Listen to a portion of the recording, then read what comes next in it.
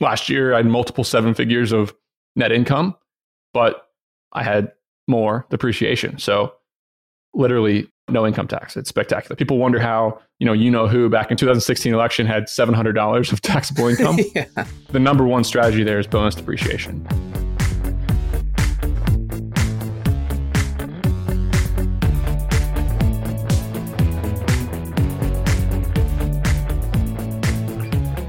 Welcome to The FI Show, where you get a behind-the-scenes look into financial independence. Here's your host, Cody and Justin. Hello and welcome back to another episode of the Financial Independence Show, where today we have on Nick Huber, businessman extraordinaire, who's going to talk about the no BS way to build a business. But before we get into that, let me check in like co-host Justin. What is going on, man? Hey, Cody, had a pretty crazy weekend this past weekend celebrating mine and Leslie's 8th anniversary as dating. We're not married, but we still celebrate our anniversaries. We flew out to Denver on Friday, spent the night with a buddy. That was nice. Just kind of had dinner, hung out, got up the next morning, landed in Vegas at like 10 a.m. Our room's not ready at that point. We just drop our bags off, go straight to like a day club. Went to Cascade was playing as a DJ. And then we got invited into one of these like really high-end cabana things with its own little pool right next to the stage. I mean, these things are like, I think they're like $15,000 to rent for the day. And we got invited in for free, met a bunch of people, ended up having some mutual friends from Austin, which was kind of crazy. Then we left from there, did like the Ferris wheel and stuff, and just kind of walked around Vegas, went to the room, relaxed for a little bit. Then we went to a Kygo show at like midnight. He comes on at like 2 a.m. The show finishes at like 4. I find $100 bill in the bathroom, actually in the stall, while at like 4 a.m. right before we're getting ready to leave. And then we go and have dinner, basically, whatever we have. I don't know what you'd call it. We eat at like 5:30 in the morning, go back to the room, go to sleep at like 6:30, wake up at 9:30, start to kind of get some stuff together, go have breakfast, pack up, check out, and go to the hotel pool, hang out for a couple hours, fly home, get home at 11 p.m., and then I'm up the next morning and at like 6 a.m. to head to the airport to come to Denver for work. And that's where I'm currently at on a work trip. But it was pretty crazy. And I know I threw it up on my Instagram, but I did like some quick math and won't go through every single line item because it'd probably take too long. But because we rented out one room in our house for that weekend, overall, the entire trip for me and Leslie, we each earned $7 that weekend when you include the Airbnb income and how much money we spent on this trip. And we stayed at a Waldorf. We were 15 feet from Kygo. We go to this crazy day club. Like, we ate great food. That's flights, hotels, everything. We both earned $7 this weekend. Leave it to you, Justin, to make $7 going to Vegas, going to concerts, getting a $15,000 cabana poolside thing. Wow, that is pretty cool. $7. I mean, that's a lot better than what most people do. Yeah. I feel like people always want to tell me exactly what to do. And I'm like, I don't know what to tell you. It's like, you just got to learn how to, look out for opportunities and maximize them. Yeah. There's no rule book for making $7. I mean, just all the things that happened, picking up the 100 on the ground, making random friends, renting out was it the whole house or just that room you rented out in Airbnb? Just the one room. Yeah. Just the one room. Just the one room. And you still came up positive. Awesome. Well, that sounded like one heck of a weekend and sounded like you definitely need to catch up on some Z's this week. Don't know how the work trip's going to be. For me, it was also kind of a whirlwind. We are on opposite ends of the world as I'm recording this. We are in Bali. We're in the city of Ubud. And last time in our last intro, I had mentioned that me and Lauren, we were going to do our wedding ceremony the next day. So that happened. It was amazing. Like, it was just me and her. We were on this cliffside. It's called the Belongan Cliff. And we hired like this kind of wedding coordinator. They had like this archway set up with all these flowers, and they had like an officiator to say some words. Then we also hired this like camera crew company. They had 2 videographers. They had 2 drones. They had a photographer. It was like over the top, but because it's Bali, it was way cheaper than it would have been in the States just for like a regular old photo shoot. Like, it was insane. And we are so excited to kind of see the final product. They're going to make like a highlight video for us that we're going to be showing at the reception. So Justin, you'll have a chance to check that out. And I mean, just the videos and photos that we got from the iPhone of the woman who was planning the whole thing are like phenomenal, like insane. The stuff you'd see on, a wedding Instagram highlight. So we are just like chomping at the bit to get the final products from this company. Well, congrats, man. And I can't wait to see those photos. I also can't wait to just steal your whole itinerary for Bali because I know, me and Leslie want to go and we want to go for like a couple months, I think, because it just sounds so awesome. Oh yeah, it is awesome. And so like I mentioned, we're in Ubud now, and just a couple of weeks ago we had on Amy Minkley, and she's actually been kind of showing us around, giving us stuff to do. We were hanging out with her. She organized this whole bike tour, so it was us and Amy and her fiance Matthew, and then also Katie and Alan Donegan from the Rebel Entrepreneur School. They like have a podcast and they run all these events and free courses for people to start businesses. Actually going to have Alan on the podcast at some point in the future. We're trying to coordinate that. But yeah, man, it's been a blast over here. Like, it's just such a vibrant community. There's a lot of expats over here, and Balinese people are like some of the most gracious, nicest people I have ever met. It's not like the fake nice, like fake American nice, where people are super nice to your face and they probably talk crap about you behind your back. Like, they just have it ingrained in their culture to be like as generous with the resources and time and everything as possible. So they're like over the top, making sure you're well taken care of. Yeah. We will definitely give you the full itinerary, Justin, because you and Leslie would love it over here. All right. Well, we got a lot to catch up on, but that is enough about us, Justin. Let's get into the guest for today, Nick Huber. So Nick is someone who I've been following for a long time. He does like to stir up controversy on Twitter, but this guy knows what he's doing when it comes to business. He started in college with a self-storage business. He'll get into that and that whole story and how he was able to scale that to a multi-7-figure business, ended up actually selling that business, and how he's then scratched his own itch and created businesses along the way. Like, this guy will just see a problem. He'll figure out how to diagnose that problem with a business. Then that problem will become a business. And he's done this over and over and over again. And so he kind of gives us like the no BS way, like, this is how you go ahead and build a business. There's no get rich quick scheme. He talks about building a team. He talks about finding the right product or finding the right service, finding the right customer, making sure you're not wasting time building a business that nobody's going to want. And yeah, this is one that you probably want to take your notepad out or take notes on your phone. There's a lot of wisdom that Nick drops and a lot of specific tools and tactics that he used to build his own businesses and that you could use to build businesses as well. Yeah, Cody, my favorite thing about this episode is just the mentality that you don't have to be like the next Steve Jobs. Like, you don't have to create the next iPhone. You don't have to have this earth-shattering new product or new service. There's plenty of businesses out there that are being run by someone who hasn't actually made it super efficient, or, just some small tweaks could make it so much more profitable. And when you think about like 10% more profitable on an actual business that has a lot of revenue coming through it, that's a lot of net income. And he also talks about how grabbing something that has an immediate sale right in front of you. So whether it be like, starting a lawn mowing business, like, don't go down the rabbit hole so far at first thinking about how you're going to scale this thing and build an app for it and have self-scheduling and all this. It's like, if your neighbor's yard needs mowed, like, start there. Like, start somewhere where you have a sale directly in front of you. You can get some capital. You don't have to take out tons of loans. You don't have to have a lot of risk, and just start to scale it yourself and look for those efficiencies along the way. Like you said, he's just looked for those opportunities to solve problems that he personally had. Like, as he's running these businesses, he's hiring people and then realizing, hey, why am I paying them? They're not even doing that great of a job. I think I could do it better, and I think I could do it cheaper. It's going to save me money, and then I've created another business. So that's definitely my main takeaway from this episode. And Nick has a ton of businesses and a ton of things that you could kind of read through. So we definitely have a lot of stuff for you in the show notes. You can find all that and share this episode at thefishow.com/Huber. That's thefishow.com/HUBER. Take it away, Nick. My life has been semi-entrepreneurial. I went to college after running a lawn care company, not knowing what I wanted to do. I didn't take all the entrepreneurship classes. I didn't have my head in the entrepreneurship books. I was an opportunist. And junior year, during finals week, I had an opportunity to put my apartment on Craigslist instead of somebody renting it out, because everybody was leasing their apartments over the summer. There was a massive amount of supply and not much demand. Somebody reached out and said, hey, Nick, will you store my stuff in your room? I took the opportunity, put their stuff in my room, made a couple $100. Next thing I knew, I could not rent it out because there's stuff in there. So I went around storing people's things. Moving and storage company called Storage Squad was born. That was 2011. Senior year, my partner and I grew the company. First couple of years in operation, 2012, 2013.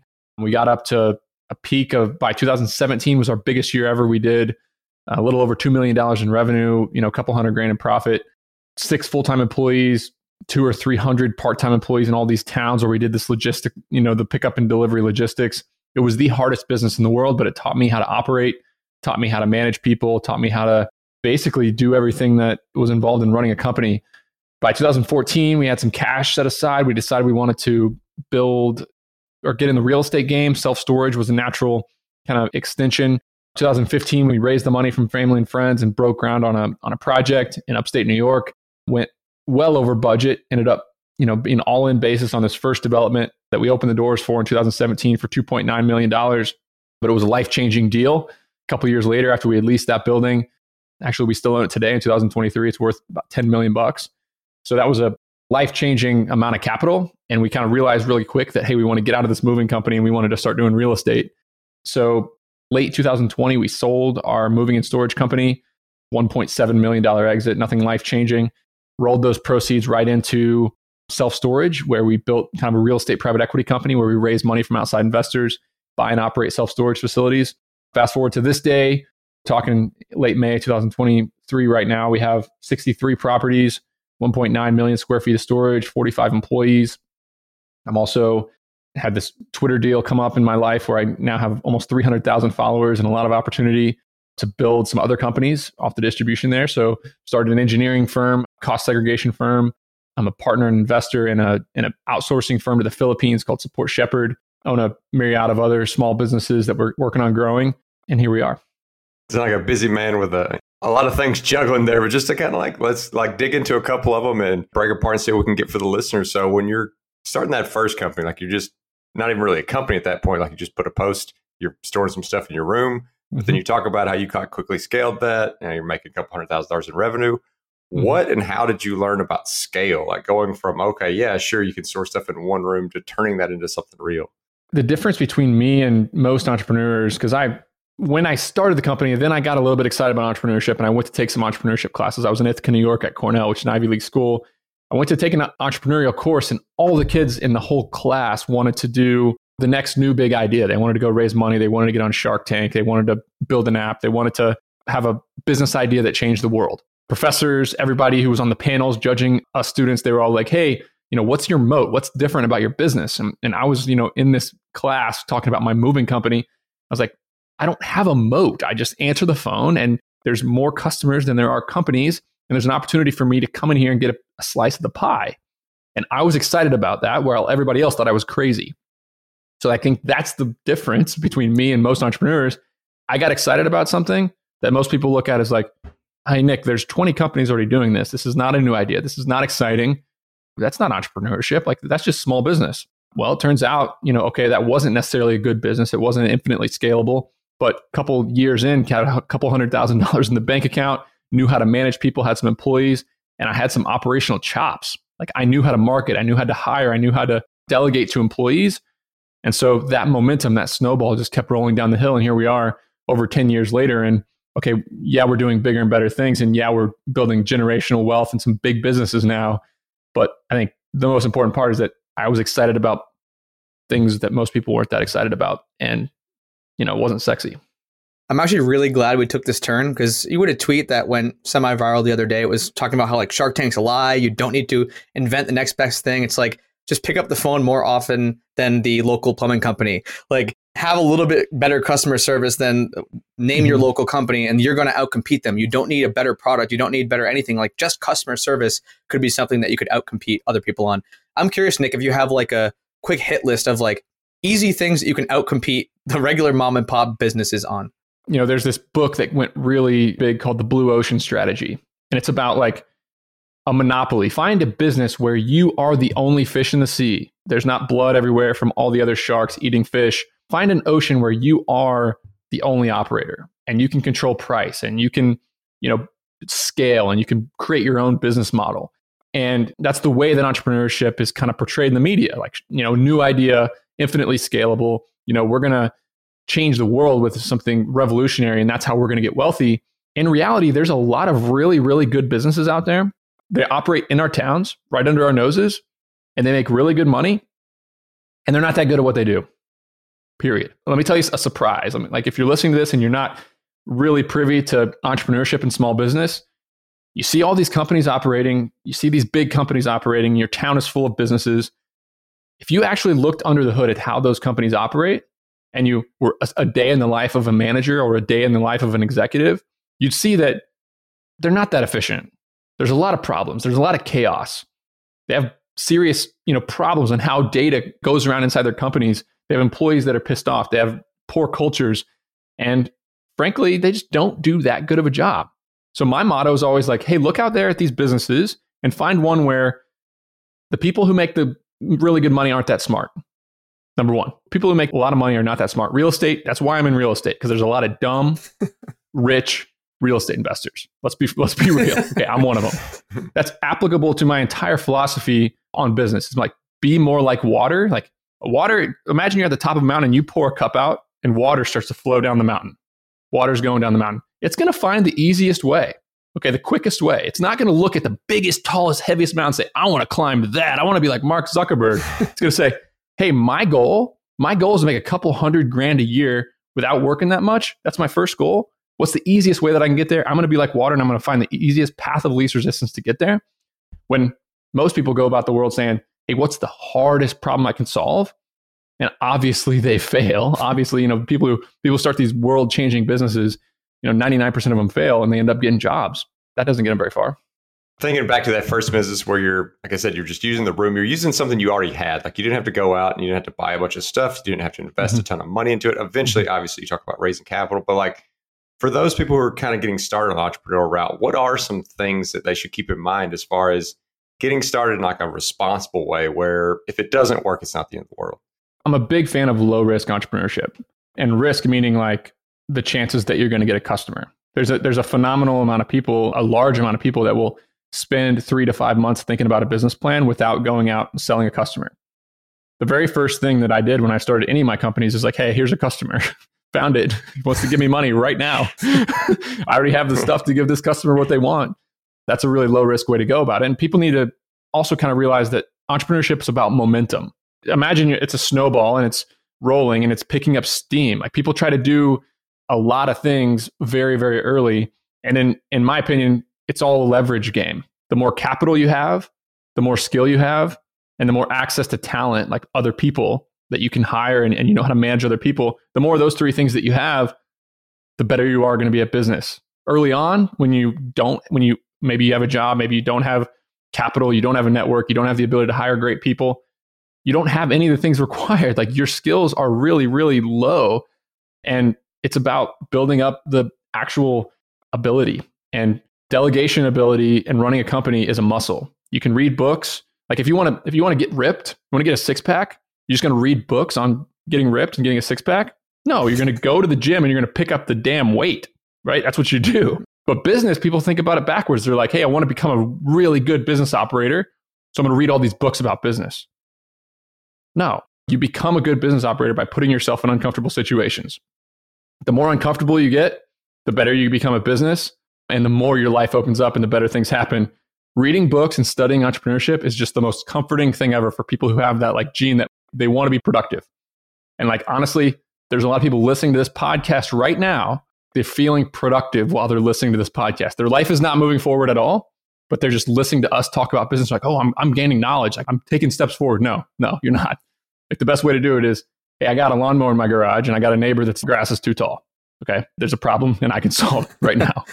I had an apartment and somebody else had some boxes and then the dorm was shutting down for the summer. I could take my car that I already had and I could go pick it up and I could go solve it. So yeah, low risk entrepreneurship, find a business that's out in your town operating and go compete with them.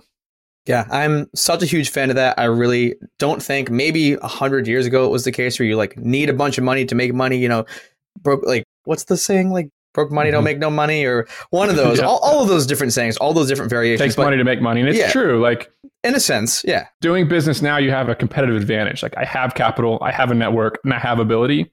So like I have a competitive advantage now, but yeah, you don't need those things to make your first dollar. Definitely not. So I do want to talk about like sweaty startups. You talk about them all the time. It's your handle on Twitter. I kind of want to dig into that first business just a little bit more because a lot of people are like, okay, I kind of get what Nick did. Like he had this apartment, but like what's the next step after that? Like once you get one or a couple of people to store their random crap in your dorm room, like what's next? Do you need capital to take that next step? To then you ask your parents, you're like, hey, can I rent out the garage and try to find people in the neighborhood? Or like talking about sweaty startups. I know you were like, I think I had a tweet from you that I read the other day that you were putting in like crazy amounts of hours while you were in college on that self-storage business. So obviously it's like a lot of man hours, but like on the capital front, talking about like not having a ton of capital risk when you get started, what is that next step if you're in your situation? Yeah, all of our friends laughed at us, and then they started playing beer pong, and we got excited about going around and sweating and picking up boxes. And a week later, we had $4,000 sitting on the bed, cash. Okay. We'll be right back after a quick word from one of our sponsors. Today's sponsor is one I use on a daily basis in my company, Gold City Ventures. That is the sound of a sale in your Shopify store. But did you know that Shopify now also powers in-person selling? Shopify POS is your command center for your retail store or small business. Accept payments, manage inventory, they have everything. Shopify brings together your in-person and online sales business into one source of truth, one dashboard, everything in one place. You know exactly what's going on. And now they have all these customization options. They have plug-and-play tools that you can integrate with Instagram or TikTok or wherever. You can take your payments by phone or by tablet. Shopify makes it easy. Plus, if you have any questions, their support team is there to help you. I know we have a lot of entrepreneurs in this audience, and Shopify POS just breaks down that barrier to accepting payments with your business. Sign up for a $1 per month trial period at shopify.com/FIShow, all lowercase. That's shopify.com/FIShow to take your retail business to the next level today. Shopify.com/FIShow. Now back to the show. And this is just your room that you rented out? I rented out my room, filled it with stuff. Then I called my business partner now, and he had a basement in his house. We filled his whole basement. We filled his room. We gave each guy in the house $100 for their room, and because they were going to be gone all summer, we filled their rooms. We ran around all week in our cars, picking up stuff, working our asses off. But then it was like, most people still aren't that excited. It's $4,000. I just worked my butt off. I missed a whole finals week of partying. Everybody's having fun. Everybody's chasing girls. Everybody's doing all this other stuff in college. These guys are crazy. Like, how are you going to get excited about that? Then it was about, okay, we're about to graduate college with Ivy League degrees where we could go out in the workforce and we could make, at that time, $60,000, $80,000, $100,000 starting salaries. So we had opportunity cost that we knew we had to kind of get uncomfortable because we couldn't just limp along with a startup business because time was of the essence. Like right now, in 2011, we had no kids. We had no mortgages. Our parents were going to be able to send us $5 a day for a foot long at Subway back then. We didn't have any life overhead. Okay. We also didn't have any freaking skills. It's a double-edged sword to start these businesses when you're super young. But we just got out there and grinded. And we're like, hey, next year, we're going to graduate. We had one more school year. This was junior year, finals week. We have one more school year and we're going to be gone. So we're going to get after this and we're going to get uncomfortable. What does getting uncomfortable mean? Oh, we're not just going to double our branch at Cornell, the school we're at. We're going to launch a branch in Indiana at Indiana University because we had a buddy there that we can talk into running the branch. We're going to launch another one at Illinois. And we're going to launch another one at Iowa. We're going to take student loan money out and we're going to buy 3 cargo vans for between $1,500 and $3,000 each. We're going to drive to these locations. We're going to rent warehouses. We're going to do all this, like, look back on it, quite insane stuff. But that's what we did. And do that every year. And before you know it, you're in 12 states, 25 colleges, and you're doing over $2 million a year and storing stuff for 7,500 students. Each of them had 5.2 items. We're looking at over 30,000 individual items in our warehouses organized. It got crazy. Yeah. You talk about that opportunity cost of, hey, yeah, you could have been making a salary. That's something you're leaving on the table. So you need to at least earn more than that to start breaking even. Mm-hmm. Did you have any kind of personal contract with yourself to say, hey, if in 6 months it's not doing X, then we got to cut bait and run? Did you ever have that conversation with yourself? We did. My partner and I sat down and we said, we need 250 customers next year. If we get over 250 customers, I'm making a promise to you and you're making a promise to me that we're not going to go get jobs. Because that was the fear. Like, me and my business partner, we were co-captains. We had a really decent network. We could get jobs. My fear was right before the busy season, my business partner was going to go, hey, Nick, I'm gone. I'm going to go take this job in New York City. All of our friends were getting big jobs. And his fear was the same for me. Hey, I'm no longer excited about this. This sucks. I'm carrying around boxes while my friends are wearing suits working at hedge funds in New York City. Like, hey, I'm out. So we made a promise. We sat down and said, hey, look, if we get 250 customers, we are not going to get jobs. And we're going to make a promise to each other to do this one more year after college. Meaning, we just graduated. If we can get 250 customers that season, we're going to go a whole nother year, a whole nother school season to build the company, we got 253 customers. Yeah. So it was close to being a really hard decision. But next year we got 550. The year after that, we got, 2,000. The year after that, we got 3,500. And by 2017, we were doing over 2 million a year in revenue.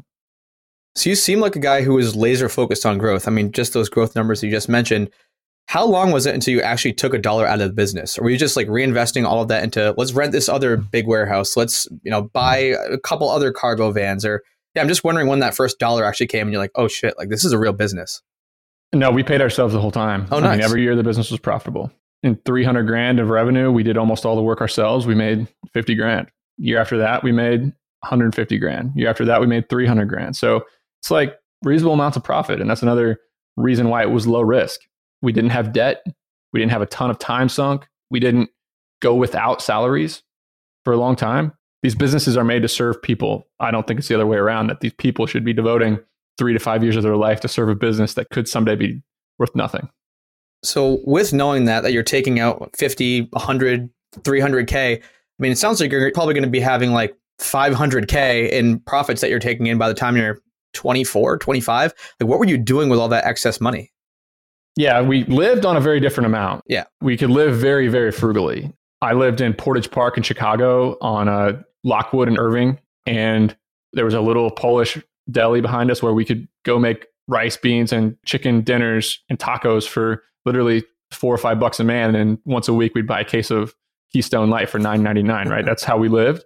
By the time it was 2014, we had $500,000 sitting in the bank after tax. Everybody asks, like, how do you get into real estate? I want to get into real estate. And another huge wake-up call for people who want to get into real estate is, yes, you can house hack.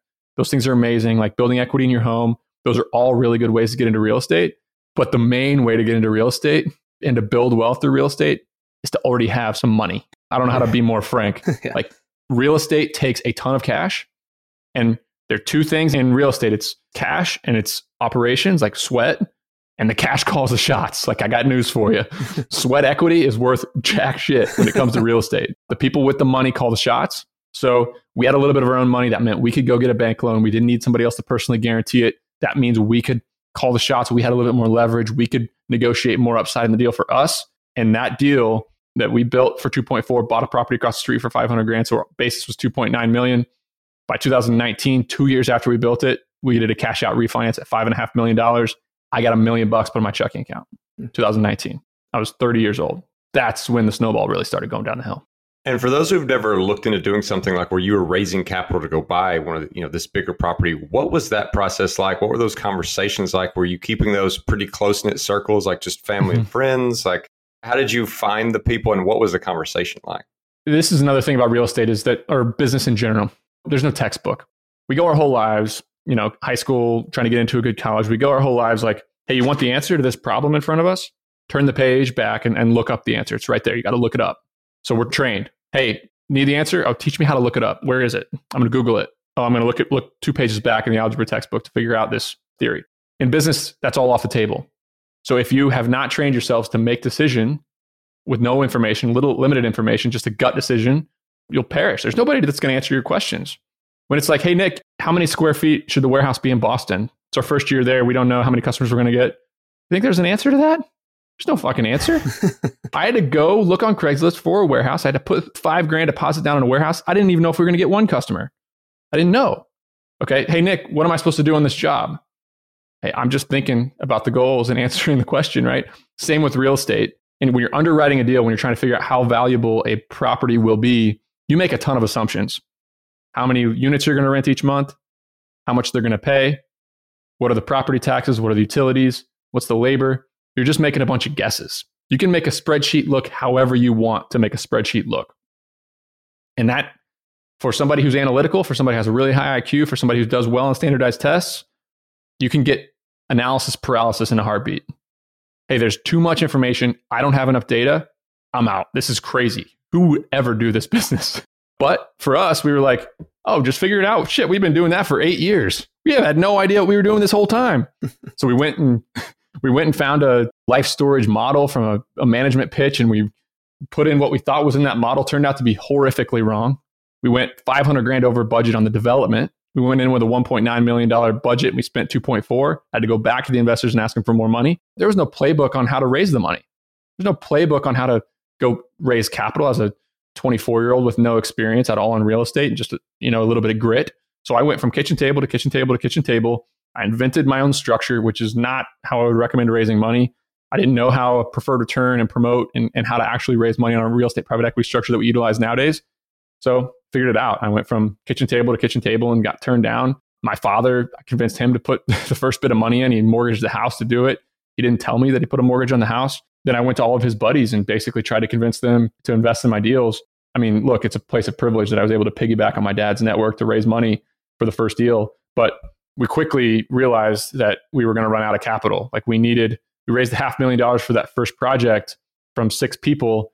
But frankly, I wasn't a country club kid. I didn't know real wealthy folks, period. Just didn't. So second deal, third deal, fourth deal, we closed those deals with our own cash from our storage business because my dad's network in small town Indiana, where he was a construction manager, like that didn't work. So we bought second property in 2019 at public auction. It was getting auctioned for a certain price. We had no idea. They wouldn't let us go in any of the units. We had no idea how to underwrite the deal. We used our gut. We bought the deal for $640,000 in late 2019. We did a refinance at $2 million 3 months ago on that one deal.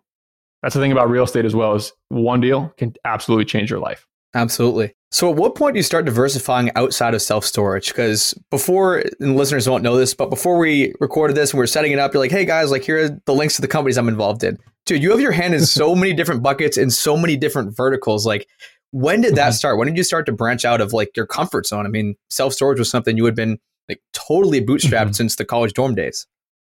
Yeah. So the student storage business, we realized that necessarily wasn't a good business. We have to diversify from that. The first self-storage deal, as soon as that thing got open, we realized, okay, this is where the money is. Like this is where we can generate real wealth.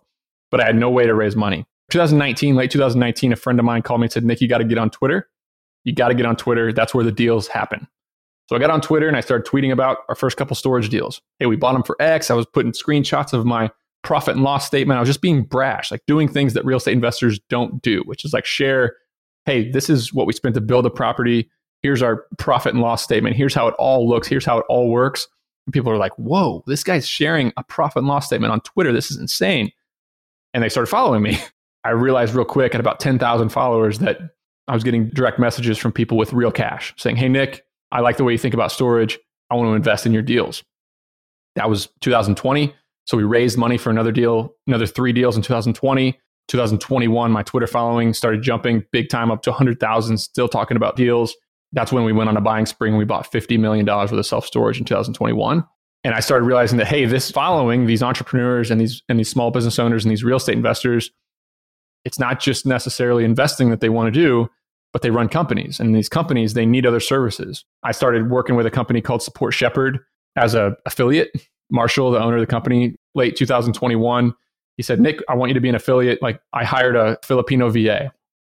That changed my life as well because I realized that, hey, I got to pay $55,000 for an American employee that I don't know how hard they're working. They need, 3 weeks off. They're going to complain a lot. They're going to quit. They don't really, the American work ethic, you can find amazing people, but in general, it's a little bit tougher. I can hire somebody in the Philippines for $1,000 a month, $475 an hour, and they're going to be upbeat, excited, and they're going to be excited about working. Like, whoa, I can do that. So I hired an employee in the Philippines, the first one, and Support Shepherd was the company that I used to source it. They brought me 3 employees. I got in, I started looking at, these resumes, interviewed all 3 people. And I'm like, I want to hire all 3. Like, can I take all 3 of these people? I want all 3 to work for me. And I did. And Marshall's like, wow, so you like the service. We've never had anybody hire all 3 of the candidates that came through. And I was like, well, first of all, I just need a lot of people. But second of all, the service is amazing. And he's like, well, why don't you be an affiliate for me on Twitter? You got 100,000 followers, talk about it. And when you send business to Shepherd, we'll send you a cut. And I did that for a year and Shepherd exploded. It exploded not only because of my reach, but also because it's a phenomenal service for small business owners who want to get, overseas talent. And then in 2022, we made a deal where I'm a minority partner in that business, but it's a huge business now. I mean, Shepherd is a $25 million business at this point. Wow. You listed off a lot of other companies. You even mentioned some like engineering, like That one sounded like it was a little bit more opportunistic, like it just kind of happened. What are some of the other ones and how did those come about? No, so a cost segregation study is something that real estate investors do. I don't know if you've covered that on this show, but it lays out the depreciation schedule so you can get tax deductions for buying real estate. Because if I buy a computer mouse as a tool, I get to write it off all year one. But if I buy a building, I got to deduct it over a scheduled certain amount of time that the IRS declares. And different parts of the building are worth different amounts of money. The windows, the floor, the outdoor, improvements. So you got to have an engineering firm that can come in and segregate all those costs, separate all those costs, and give you when we buy a property, we buy $1 million self-storage facility, we will send the engineers the data on the building. They'll send us back a report that we turn to our accountant and they, give us the depreciation and the deduction schedule.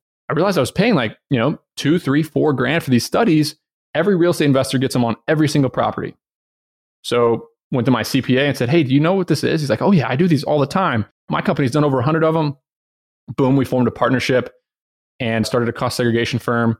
And that business is really big now too. We're doing $175,000 a month in revenue. We have 26 employees and we started a year ago. So wow. My distribution can really ramp up these companies fast. And up next was a property and casualty insurance. My broker was doing a really crappy job, came up on renewal for my storage facility. And it was like, okay, Nick, your premiums are going to go up $70,000. And I'm like, did you do any work? Did we talk to any carriers? Like, why is it going to go up so much? And they're like, oh no, okay, we can ask a couple if you want. Yeah. And I was like, are you fucking kidding me? And it turns out the brokers, all they do is play golf. Insurance brokers, they get their book of business, they send people renewals, and they play golf. And I'm like, that's kind of a good business. That sounds pretty good. So we started a company called Titan Risk, got Bolts as a customer and lowered our premiums massively. And that's going to be a big company too. I mean, the playbook is that I'm utilizing my distribution to grow other companies because now I have 70,000 people on my email newsletter. I have 300,000 followers on Twitter. I have 2 podcasts that, get 5,000 or 6,000 downloads per episode. So here we are. Yeah, you're basically just scratching your own itch, though. Like going back to the Shark Tank thing, you're not inventing anything new. People have been doing cost segregation and insurance forever. You just notice like inefficiencies, like my insurance broker sucks, like this cost segregation thing, like everybody should be doing it. I'm going to start this company. I do want to kind of zoom in on the cost seg stuff. We've talked about it in kind of more abstract, like in theory, like I'm sure listeners have probably heard us mention it a time or two before or previous guests. But I think I saw on Twitter that you did like 30 cost seg studies last year and you went from, I don't know if you shared exact numbers, but millions in profit in net income. And you basically had like $0 in taxable income effectively. So can you just talk about like, I mean, that's crazy. Like a lot of people are looking for tax strategies. We talk about tax strategies a lot in here. I think this is one that is very underplayed in the personal finance space. Yeah. So let's just do the example of a self-storage facility. We buy a storage facility for $1 million. Typically you deduct that over 39 years. So that's 2.2 something % of the $1 million, $22,000 a year of a deduction for 39 years. And that's a great deduction. You can't depreciate the land value. So you got to pull that out. There's a lot of nuance here. I'm going to cover the basics so people can understand the basics, but there's a ton of nuance. Talk to your CPA, talk to your tax attorney, all those things. But yeah, $22,000 a month is the standard straight line depreciation. There's a tax loophole deduction code called bonus depreciation that allows any of those assets inside of a building, the windows, the HVAC system, the lights, the outdoor improvements, any of those that have under a 15-year lifespan, which is sidewalks, my hot tub, my decks, like short-term rentals this is huge for, that all can be used in year one. That's called bonus depreciation. That amount, that 100% bonus depreciation is tapering off to 80% this year, 60% the year after that. But basically, it allows you to take a huge chunk of front-loaded depreciation. So we buy a $1 million self-storage facility. It's not uncommon for 25% of the purchase price to be year one bonus depreciation eligible. So we bought $50 million of storage in 2021. We got $12.5 million of year one depreciation. Shared a lot of it with our LPs. We got a lot of it ourselves because we were putting a lot of our capital into these deals now at this point. And I can use, since I'm a real estate professional, which is a type of investor in the eyes of the IRS, since I'm a real estate professional, I can offset my active income. There's 2 types of income for the IRS. There's active income and passive income. I can offset my active income, which is from my small businesses or my W-2 if I had a job. I can offset that with passive losses, which are depreciation expenses. So last year, I had multiple 7 figures of net income, but I had more depreciation. So literally no income tax. It's spectacular. People wonder how, who back in 2016 election had $700 of taxable income. Yeah. the number one strategy there is bonus depreciation and cost segregation studies. So we looked at this cost seg business and how it works. And it's a bunch of people flying around, engineers flying around to buildings, American engineers that make 120 grand a year. They're on planes, they're going to buildings, they're taking a bunch of pictures. We said, hold on, the technology allows for me to get what I need from a video call. We did it with a couple property managers. We can call a property manager and they can show, we spend an hour on the phone and they can show us, oh, point your camera all around this property. We're going to take a ton of screenshots and we're going to have what we need to build a cost segregation study, a fully engineered cost segregation study that way. So we can do it for half the price and we don't need to fly somebody there. So basically, it used to be that only people who bought a property for over 500 grand could afford a $3,000 to $4,000 cost seg study. We're doing cost seg studies for $1,000 on short-term rentals that people paid 120 grand to buy for the first time ever. So that's another huge part of our business where people who buy smaller properties can utilize cost segregation services. And that company is called RE Cost Seg. So if you're looking for a proposal there, I'm not here to sell cost seg studies, but it's recostseg.com.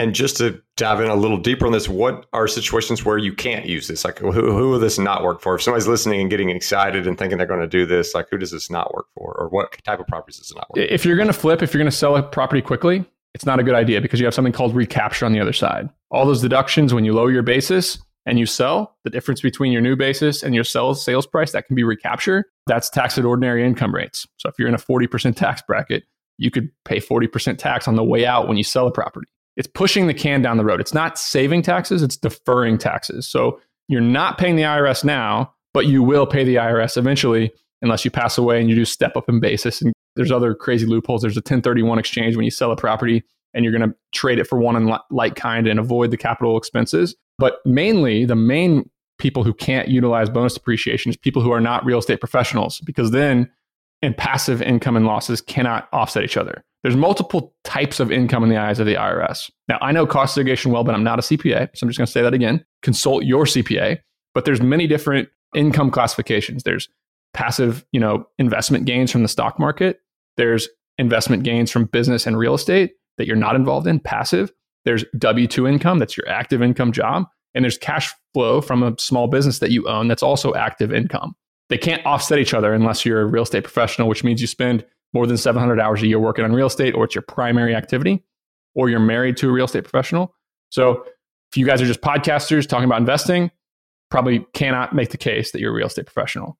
Me, I run a real estate private equity company. I can be a real estate professional. One of our investors, he's a W-2. He works at Airbnb, makes 450 grand a year, but his wife is a real estate agent and she sells houses. She's a real estate professional. So they're both considered real estate pro. And then his investments with us can offset his active income. So a lot of nuance to this. Recommend you read the IRS publication about what is a real estate professional.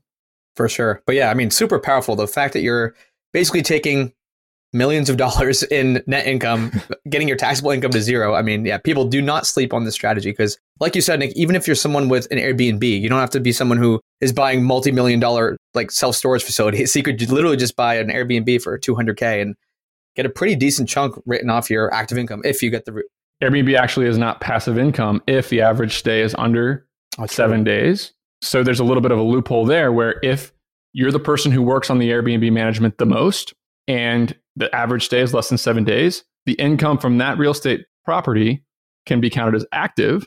Again, consult your CPA. But we have a ton of clients who work W-2s, have a lot of active income, buy Airbnbs and short-term rentals, and cost segregate them, and it does offset their active income because it's classified as active income. So there's a lot of nuance here. That's why we had you on, Nick. Thank you for correcting me there. Yeah, I totally forgot about that. One thing we haven't really touched on, and now you're someone who has hired probably hundreds of people at this point. How do you go about like finding the right people, setting up the SOPs, the standard operating procedures? Like, I feel like that's one of the biggest things that new entrepreneurs struggle with is like getting someone to fill that position. I know when you first got started, it was like, give your buddies a case of Natty Light and they'll go and grab the boxes from the rooms. But now you have a little more structured. Well, actually, they didn't. Like it's okay. Nobody ever wants to do hard work. Yeah. I mean, hard work is hard work. So like it sounded cool to get the job, but as soon as they had enough money to go buy their case of beer on Friday night, they weren't showing up the next morning to sweat and drive a truck all day. Right. Fair enough. But look, you're going to talk to a lot of people on here that'll look you right in the eye and say the key to my success and key to building my amazing business is the great people that I hired. You got to hire great people. I mean, how many times have you, Cody, have you heard that? Oh, like, you got to hire hundreds, great yeah. people. Yeah. I'm going to tell you it's bullshit. Okay. I'm going to tell you that. And part of it's because I just don't like that narrative. But the second part is the key to building a successful company is not finding unicorns, phenomenal people who will feel about your business the way you feel about your business. Business owners have that mindset. I need to find somebody who treats my company like I do.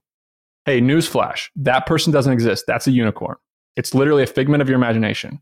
Another human being that's on your payroll caring about your business like you care about your business, you're looking for something that doesn't exist. The key to success is building a business that's simple, giving employees guidance, and creating a company that can thrive with average people. Okay. And every now and then you get lucky, and 1 out of 5 people you hire are going to be amazing. I still don't know how to interview somebody and figure out if they're a 10Xer. I don't know if they're good until they get started, period. So my motto is hire fast and fire fast. Now, when you get somebody, and early on in the early days, you're like, oh, I hear all this amazing advice. So that's number one. Number one is don't look for unicorns and build a business with normal people. And stop looking for unicorns. Start hiring normal people. Okay, start with somebody in the Philippines for $1,000 a month. That's a little bit easier to swallow. Then you'll be able to get a little bit better at delegating. Okay. Second part is all the entrepreneurs I know thrive in chaos. They're good at making decisions. They're good at just insane situations. They just thrive in it. And they hear all this talk about how employees want to be their own boss. Employees want autonomy. Employees hate, being told what to do and micromanaging structure. So they create an environment that they thrive in for their employees, which is chaos. Constantly having to make decisions, constantly putting out fires, constantly dealing with stress. Newsflash. Those people would not be going to you for a job if they wanted to be in an entrepreneurial situation where they're making hard decisions all day long. They would be entrepreneurs themselves. Okay, there's 2 types of people in the world. One outnumbers the other 99-1. There's entrepreneurs who love chaos and decision making and, like what I was talking about earlier, making decisions with incomplete information. Then there's number 2 who want to show up. They want to do what they're told to do. They want to succeed. They want to make their customers happy. And then they want to fucking go home and forget about work. Okay? So as a business owner, I think it was 2012, we were all over the map. We had a list. I remember we were running our business on LTE tablets. And on the back of the tablet, there was a list of about 40 steps that they needed to do when they service the customer. It was call the customer, schedule the customer, answer the phone, label all the boxes, draw up the invoice, load the truck. When you're back in the truck, you're updating the schedule. When you get back to the warehouse, you're organizing the warehouse. And we had just a chaotic environment where these employees were forced to figure it out on their own. 2013 to 2014, we doubled in revenue, and the stress was half as much because of one thing. It's because we created a simple structure for our employees. Hey, what can we take off the delivery driver's plate? Well, let's do all the customer service, and let's not let anybody get that delivery driver's phone number. That delivery driver's phone number cannot go in the hands of the customers. Oh, we're having our delivery drivers create our invoices. They're doing a shit job and they're costing us tons of money. They're mispricing boxes. So why don't they just take a picture of it? And the picture goes to somebody in the Philippines, and that person can create the invoice. You get what I'm going here? Mm-hmm. Simplify the job, because if you give an employee more than 5 tasks, they're going to suck at all of them. If you tell an employee to do 10 things, they're going to suck at all of them. If you tell them they got to do 5 things, they're going to be reasonable at all of them. If you tell an employee they got to do one thing and they do the same damn thing all day long, they're going to get really good at it. Yeah, that's so true. And I think it's also, as like a consumer, I think sometimes you find yourself in those situations where there's somebody who you feel like just does have that one job, and when they don't do it, that's what gets so irritating. That's a whole different side topic. That's like one of my pet peeves. It's like, dude, you had one job. You can't do that one job. The Bill Belichick motto, like, do your one job, right? Mm-hmm. It's do your job. Yeah. I do like, though, that your thought process around like, hey, I'm not going to like make myself believe that I can tell when I interview someone that they're going to be this 10Xer. There's no way I'm going to know. I'm going to have to see them actually in action. No matter how many books I read, no matter how many psychology profiles I do on a person, like, you just got to see them do the work, and to hire fast, but to also be comfortable knowing that that also might mean you had to fire fast. There might be some turnover. It's more of a volume game that you're going to get one eventually, and you just got to keep going until you find the right ones. Look, people talk about business culture, building a culture inside of a company, and you hear the Silicon Valley type talk about ping pong tables and pizza parties and early Fridays. That's what they think of when they think about culture. You want me to tell you what a good culture really is, and a good culture, and what a 10X employee somebody who's really good at their job, a company that they want to work at, and a company that they don't. What's the difference? As a business owner, employees will do and continue to create an environment where they do as little as they have to do. And if they see incompetence in a company and they see that the incompetence is tolerated by the business owner, it crushes their morale and it makes them want to do less. Okay, so the worst thing you can do for a 10Xer inside of a company is surround them by C players. They're going to be gone. You're going to keep losing your top talent. And everybody knows what it's like. Whether you've been at a company or you have a job right now where there's 5 people on your team that can't chew gum and walk at the same time, you are miserable. You are miserable. And you want to get the heck out of that company. There's nothing that drives top performers nuts faster than working with incompetent people. So if you're a business owner and you're going to prove that, hey, don't do your job, you're out of here. I'm getting rid of people quick who are not doing their job. That is the best way to create a culture of like where the 10Xers can come to work and kick ass. They can kick a ton of ass. And you know what 10Xers love doing? 10Xers love kicking ass. And they love it when everybody else is kicking ass. Like, seriously, I want to be productive. I want to move fast and I want to get stuff done. The second part of it is like quick decision making at a higher level. Nothing frustrates 10Xers worse than having a suggestion, having a problem, having something that's messing up their day. They want to kick ass. They can't kick ass. Hey, boss, I can't kick ass. I got this thing over here. And the boss says, I'll think about that. Next week, come to work. Same fucking problem. Keep me from kicking ass. Hey, boss, I told you exactly what we need to do. Like, all we got to do is this, that, and the other. And I'm going to go back to kicking ass. I'll make that decision next week. That happens a ton. A ton of companies, they cannot make decisions. They will not implement changes fast. And you're working in these companies, just like I said, companies that make good money, healthy companies that have shit processes. They're all over the place. And you work at a lot of companies. This is a problem with being in kind of corporate America and the big bureaucracy. They don't want you coming in and telling them to change anything. They want butts in seats and they want people who will just follow the directions and get the work done. That's all they need to do. And they're going to print their 20% profit margins a year and their shareholders are going to be happy. Everybody wins. They don't need somebody at the lower level coming in and saying, hey, do X, Y, Z and change the other thing. But at a small business and at my business, one of my employees comes to me and says, hey, Nick, this is an inefficient process. I need a VA. I need some help. The information disconnect from here to a customer is not good. Our billing sucks. I'm going to get right after it. I'm going to change that right away. I'm going to get problems solved and enable my 10Xers to keep kicking ass. That's my only job as a business owner now. I don't have a job in my company except enable all my 10Xers to do what they do best. And if anything's stopping them, that's my urgent priority. Love that. And for those who want to kind of continue with your story and all the things you have to share, where is the best place or places for them to get in contact and follow along? So I have a podcast on small business called The Sweaty Startup. I have a podcast on real estate called The Nick Huber Show. I'm active on Twitter at Sweaty Startup, and I have a blog called sweatystartup.com.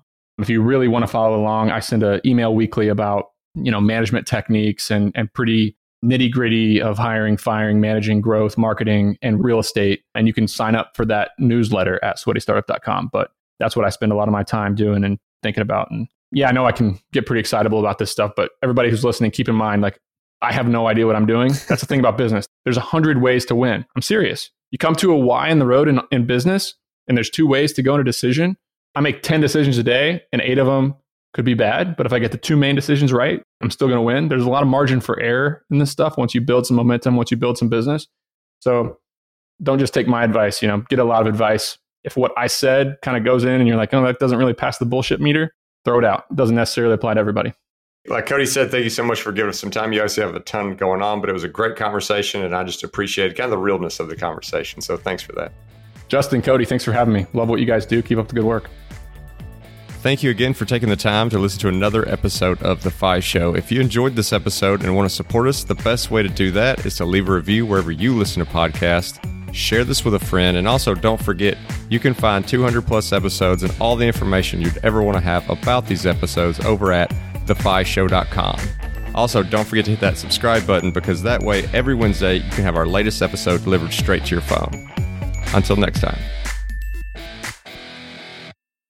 Hey, real quick before you go, I just want to remind you that I have made my personal budget and net worth tracking spreadsheet available, the very same one that I use to track my net worth from $38,000 to over $1.2 million, available for free on our website at thefishow.com/spreadsheet. So you can go download that today. That's thefishow.com/spreadsheet.